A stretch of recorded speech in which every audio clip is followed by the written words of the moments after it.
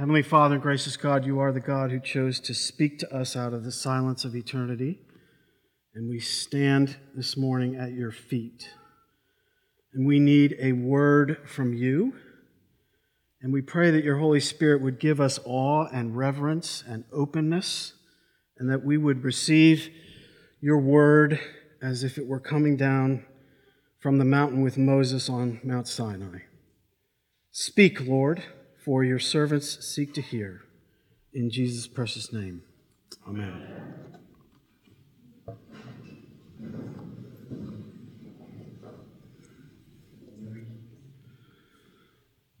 So how are we to understand and how are we to use the gift of money that God has given us? How are we to understand and how are we to use the gift of money? We're in the last in our series on the transformed life. And it's, yes, another sermon on stewardship, and yes, it's a sermon on money, about which I make no apology. Money is a big deal. Chuck Murphy, who's no longer with us, used to say, money is muscle. And the Bible has a ton to say about money. In fact, our Lord only speaks about one subject, more than money, the kingdom of God. Jonathan, in his sermon at the other campus on Daniel Island last week, pointed out that there are more references in the Bible to money than all the references to prayer and healing combined. But just in case I haven't gotten your attention, let's all remember what Willie Sutton said. You remember, right? Why do you rob those banks, Willie? You remember this? That's where the money is, right? Or do you know the famous, now very dated Jack Benny skit where the guy comes up to him, asks him for a match, and then he kind of fumbles around, then he has a gun. This is a stick-up, your money or your life, and there's a long pause. He said, look, buddy, your money or your life. And then there's another long pause, and the guy looks really disgusted, and there's a long pause, and Benny says, I'm thinking. It's only partially funny because we know that he's hitting a sore spot. The New Testament says the love of money is the root of all sorts of evil. Something happens to sinful people in a broken world when you put money in the equation. It changes everything. It's not money it's in itself, but it's the way sinful people in a fallen world interact with money that causes problems. And we have no choice but to think of it, because you cannot love God and mammon or God and money. It's a God which is worshipped greatly in the culture in which we find ourselves. So let's think carefully about what the Bible says about money. I know you're going to be shocked. I have 3 points. First of all, consecration. Look at your text in the Old Testament lesson in case you missed it. Trust in the Lord with all your heart. Did you catch it? And do not rely on your own insight. But I'm interested in verse 9. Honor the Lord with your substance and with the first fruits of your produce. Now I'm going to let you in a little secret. You're in big trouble this morning because, first of all, the assistant's preaching, right? That's always dangerous. And then I actually like speaking about stewardship, which puts me in the minority. About 95% of priests can't stand talking about money. I love talking about money. If we had a minor in college, my minor would have been economics. It's fascinated me my whole life. I took my son to the closing of the NASDAQ stock exchange. We still have a picture. My father grew up in New York City. I grew up watching Wall Street Week. I'm fascinated by this stuff. So you're in big trouble. So let's be clear on the front end, first of all, about what the theology of stewardship in the Bible actually is. Now, I get very worked up about this because there's 2 wrong theologies running around in the church, and I'm after the right one. So let's stay together, and I'm going to give you the 2 wrong theologies, which are highly prevalent first.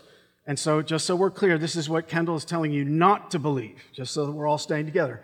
All right, so theology number 1, which is the one that's most abundant, particularly in the culture, is what's mine is mine and what's God's is negotiable, right?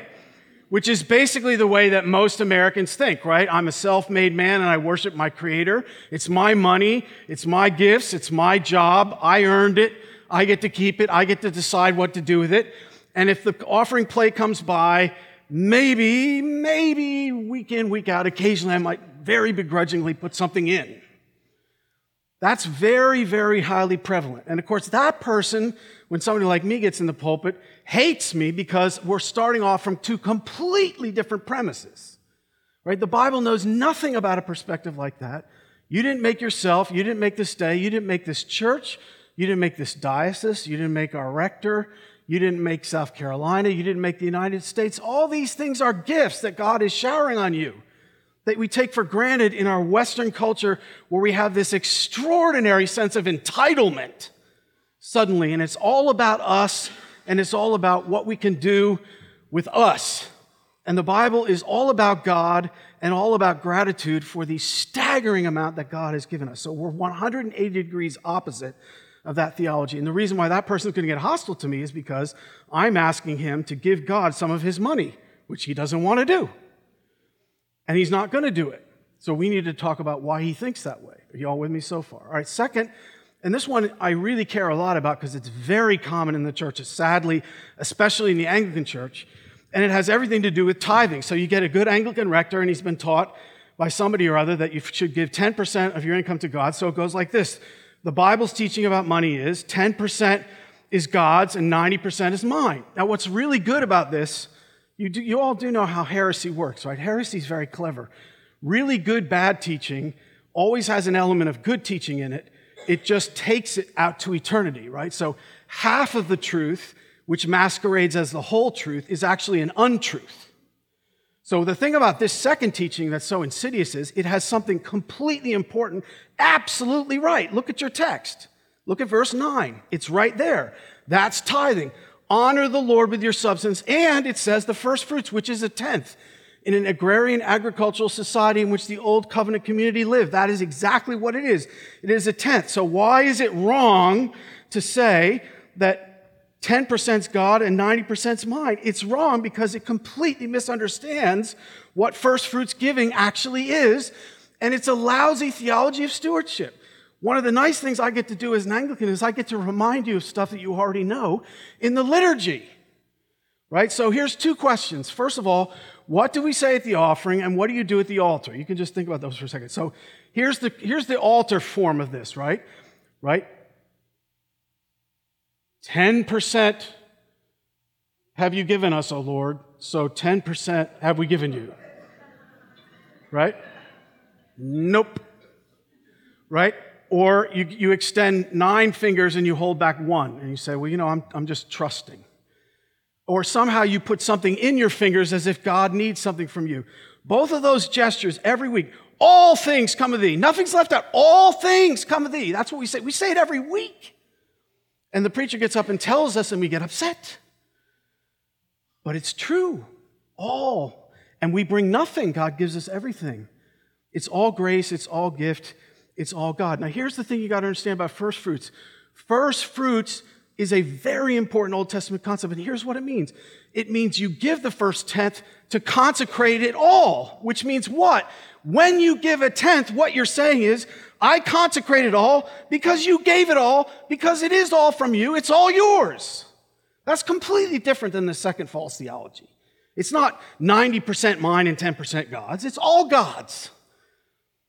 And the 10% shows that it's all God's. And by the way, as we're going flying by, can I just remind you, in the Old Covenant community, what a radical thing it was to give the first tenth, because when you're in an agrarian society without fertilizer and pesticides and giant agricultural conglomerates, when you give the first fruits to the Old Covenant community and to the priests and to the worshiping community, you don't know that the other 90% is going to be yours until the harvest is over, in which case maybe the boll weevils will come or some terrible storm will come. You don't know.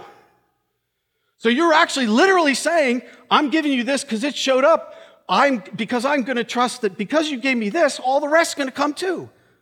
Because it is all yours. There was nothing here when I started. There's going to be nothing here when I go, right? You do know 1 Timothy 6, you brought nothing with you into the world, and you're taking nothing out of you. I always like to say to people, Trevor and Chris and I will never bury somebody with a fork in their coffin. It just doesn't work that way. You don't get to take anything with you. I've never done a funeral where somebody has something in the coffin. It's just the body. That's all that there is. So it's all God's. Y'all with me? So first fruits giving means when I give the first fruits, I'm actually saying everything belongs to God, and I'm doing it in such a way that I'm saying, Lord, I want you to consecrate all that you've given me, not just this 10%, but all of it, because it's all yours, to you. And if I don't give 10%, I'm actually not at the beginning of consecrating my money to the Lord. We all together? All right.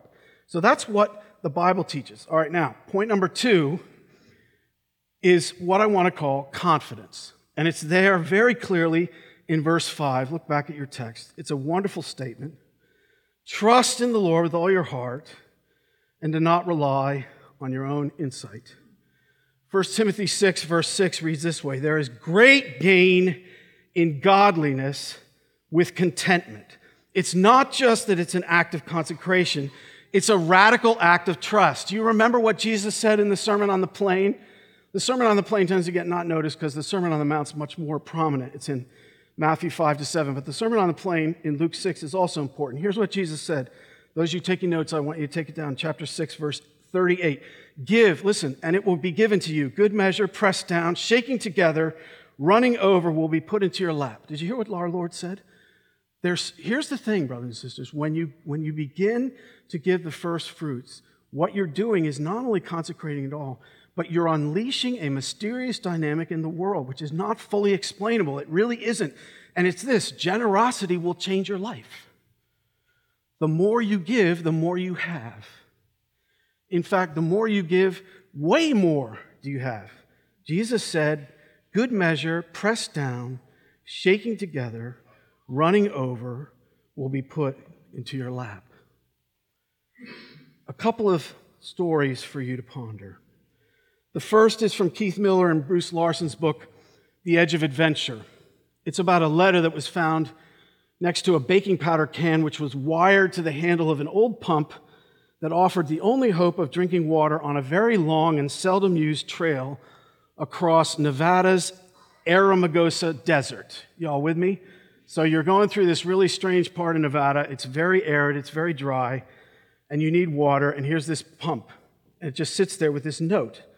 And oh yes, you may be interested in what the note says, and here is how it reads.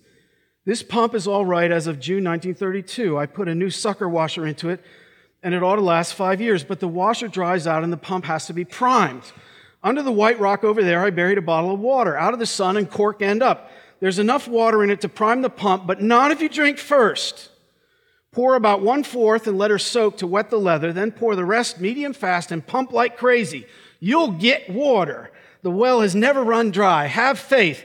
When you get watered up, fill the bottle and put it back like you found it for the next feller. Signed, Desert Pete.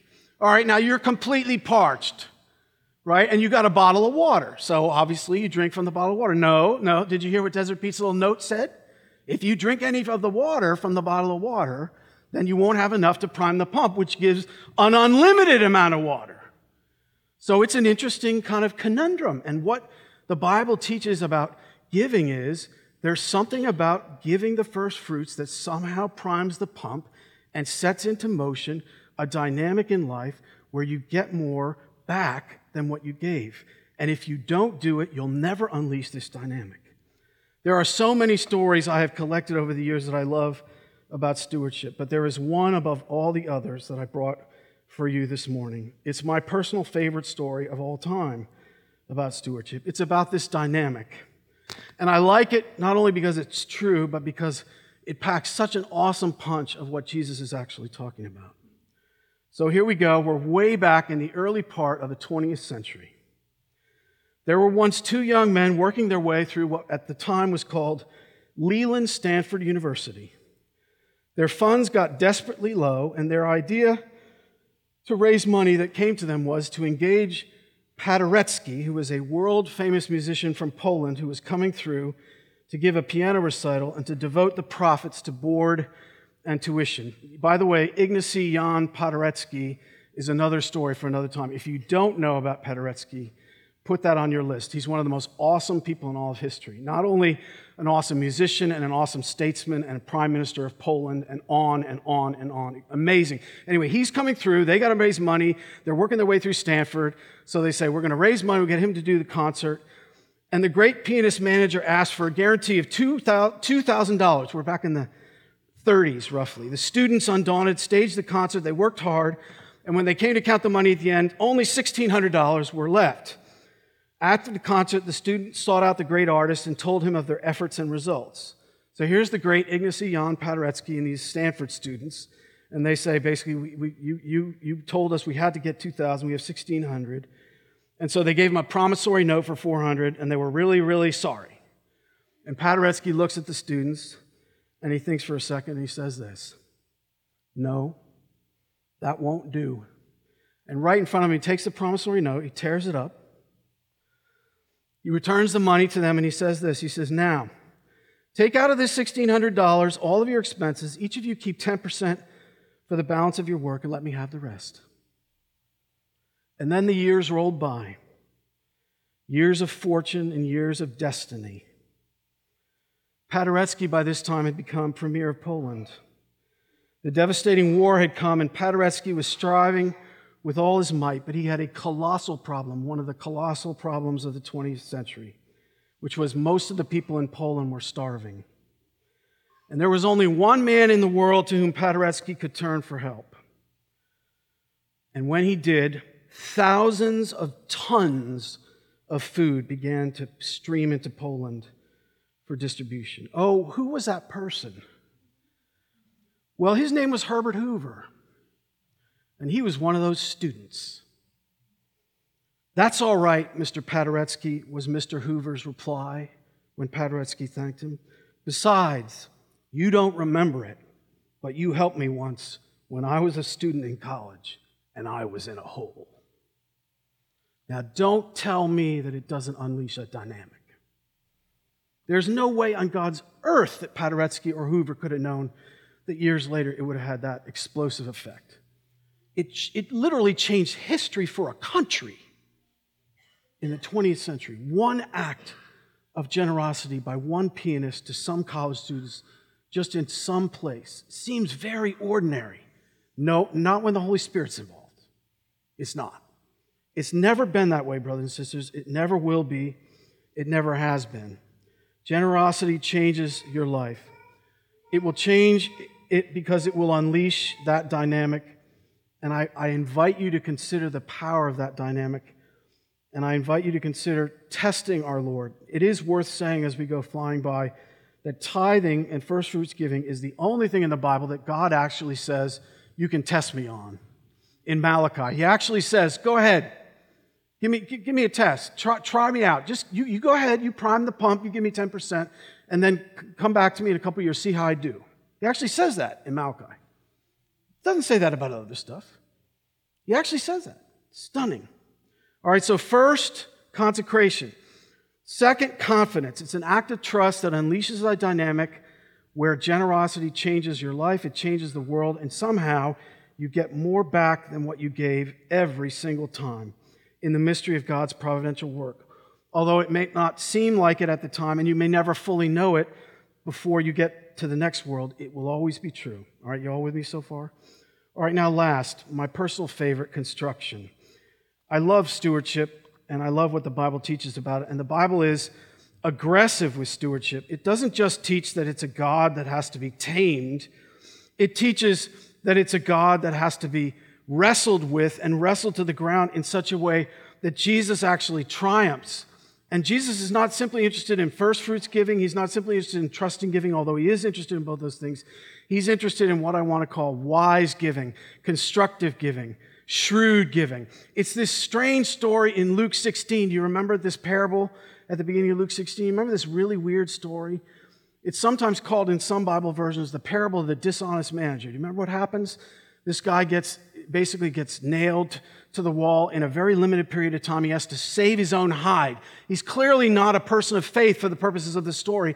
But what the story says is when his own hide was on the line, he literally focused. It makes me think of Samuel Johnson. Do you know the quote? "When a man will be hanged in a fortnight, it concentrates the mind wonderfully." Right? I mean, that's this guy, right? Just completely, all of a sudden, everything comes. But the point is, somehow he very wisely manages to save his own hide. And Jesus says, talking to the disciples, he said, the people in this world are more shrewd with their stuff than the people of God. And then he says, be shrewd and build for yourselves a legacy, not simply in this world with your money, but in this world and the next world. That is to say, you can construct a legacy. You are not simply to be trusting with your giving and first fruits with your giving. You're supposed to be wise with your giving.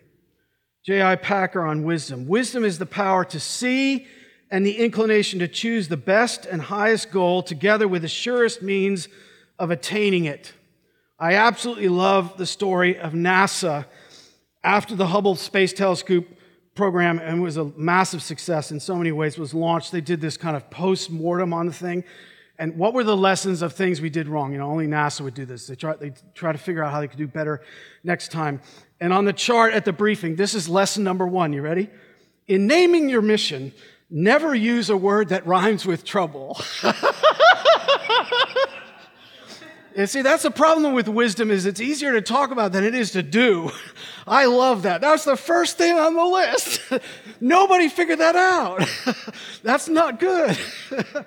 So somehow you gotta have NASA level wisdom with regard to something like a really difficult space program with regard to money. And the question is, what legacy are you building, not simply in this world, but in the world to come? And Jesus said, I don't want to find you less wise than people who are in the world who are good at using their money for strategic ends. I want to find you more wise, and I want to find you building eternal habitations, is actually the phrase that's used. So one example, just for you to think about, the Philip Lutzenkirchen story, which I particularly love, because I think the people who know about strategic giving are people like Philip's family. Now, Philip Lutzenkirchen, born in 1991, was an awesome Auburn tight end. For those who know a lot about college football, he caught the winning touchdown in 2010 season when they won the championship. They came back and beat Auburn. Nick Saban has never recovered. He absolutely hates that play. But even Nick Saban loved Philip and what a good player he was. And he played in college. He got injured, was going to make the pros, and his career ended. And when he was 23 in 2014, his parents got a call from Georgia in the middle of the night, and he was killed in a tragic automobile accident in Georgia. And when his father received the call on the deck of their house, he just collapsed onto his knees. And inside the house, one of the family members screamed when they got the news. And as they tried to sort of regroup, what they later found out was alcohol was involved. What a surprise. And the legal limit in Georgia was 0.08. The driver was killed, and Philip was killed, and Philip's blood alcohol level. And the reason they found this out is because these are the kind of things that be made public. The family, for heaven's sake, didn't want it public. When this came out, they say in an interview, the family said, we literally hold ourselves up for 48 hours. His blood alcohol level was 0.377. Okay, now, and this is a brother with 3 sisters. This is a Christian family in Georgia we're talking about. Okay, ready, set, trade places. What do you do? Well, let me tell you what they did. It was not easy. It still isn't easy. But they created a foundation in his name and in his honor. And that foundation's purpose is one thing and one thing only, and that is tell high school and college students about alcohol use and how to be wise, and don't make the same mistake as our son. And his father goes all over this country lecturing to high school students and college students, and everlasting credit to them. I went on their website this week. They've updated it, so they now not only talk about alcohol, they actually talk about distracted driving, which of course wasn't an issue when he was killed in 2014, but don't tell me it's not an issue now. And he looks at the camera and he says, I'm doing this for one reason only, because I want Philip to be proud of me, and I want these children never to make the mistake that my son made. Now, do you think that matters? He literally says in one interview, he says, I'm going to do this until I die, and I'm going to make sure that this foundation exists from here till I go, and it will be here after I'm gone. That's a legacy. That's a strategy. That's wise. And it makes a huge difference. And you look at these high school students when he's talking, he gets their attention. That's strategic giving. So many examples in parish ministry I could give, just one from a previous parish, and I'm going to stop for now. But in my previous parish at Holy Comforter Sumter, we had a family called the Edmonds family, and they gave something called the Edmonds Lectures, and they endowed a lectureship for the parish. Okay, so they gave money to the parish so that every year the principal would stay, and the interest that was kicked off was for a lectureship where the staff could invite any speaker from all over the country once a year to come in and give talks for 3 days. It was awesome. We had terrific speakers. It was so much fun. And it's still going. What a great thing. There's a strategic legacy. That requires thought. That requires wisdom. That requires being shrewd. Do you think that makes a difference? It's still making a difference. That family's long gone, most of them. It's making a huge difference. So I offer you, brothers and sisters, the biblical teaching about the gift of money.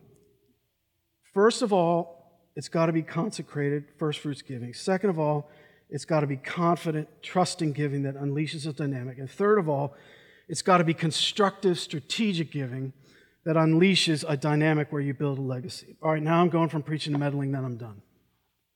So you thought you were safe, but you're not. Now, this is a problem for you because now I'm 62 years old. See, I've been around the block, and I know about preaching about money. And I know how uncomfortable you're feeling, but that's okay because it's important. And sometimes you've got to think deeply about it. So I'm after you in 3 directions this morning. The first person I'm after is the person with whom the first point conflicts. And here's my question for you. There are people here this morning, I absolutely know this because I've been in parish ministry for over 3 decades. There are people here this morning who've never, ever, ever wrestled with the relationship between their money and their faith. And here's my plea. Exactly when are you going to start? Today is the first day of the rest of your life. Do you actually think that God made the whole world and sent His Son to die for the whole world so that you could have money that has nothing to do with Him?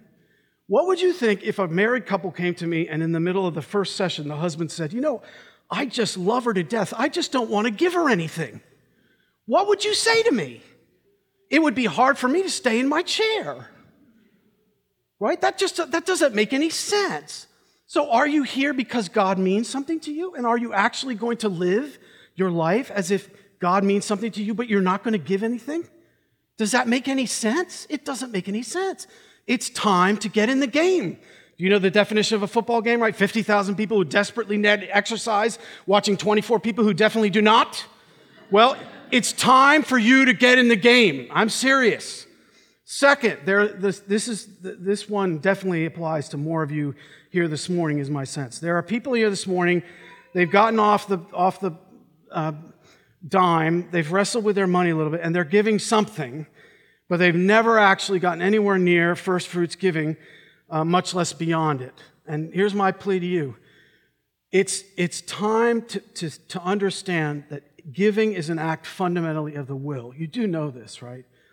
There's no way that in a year you're going to feel like giving first fruits giving. It doesn't work that way.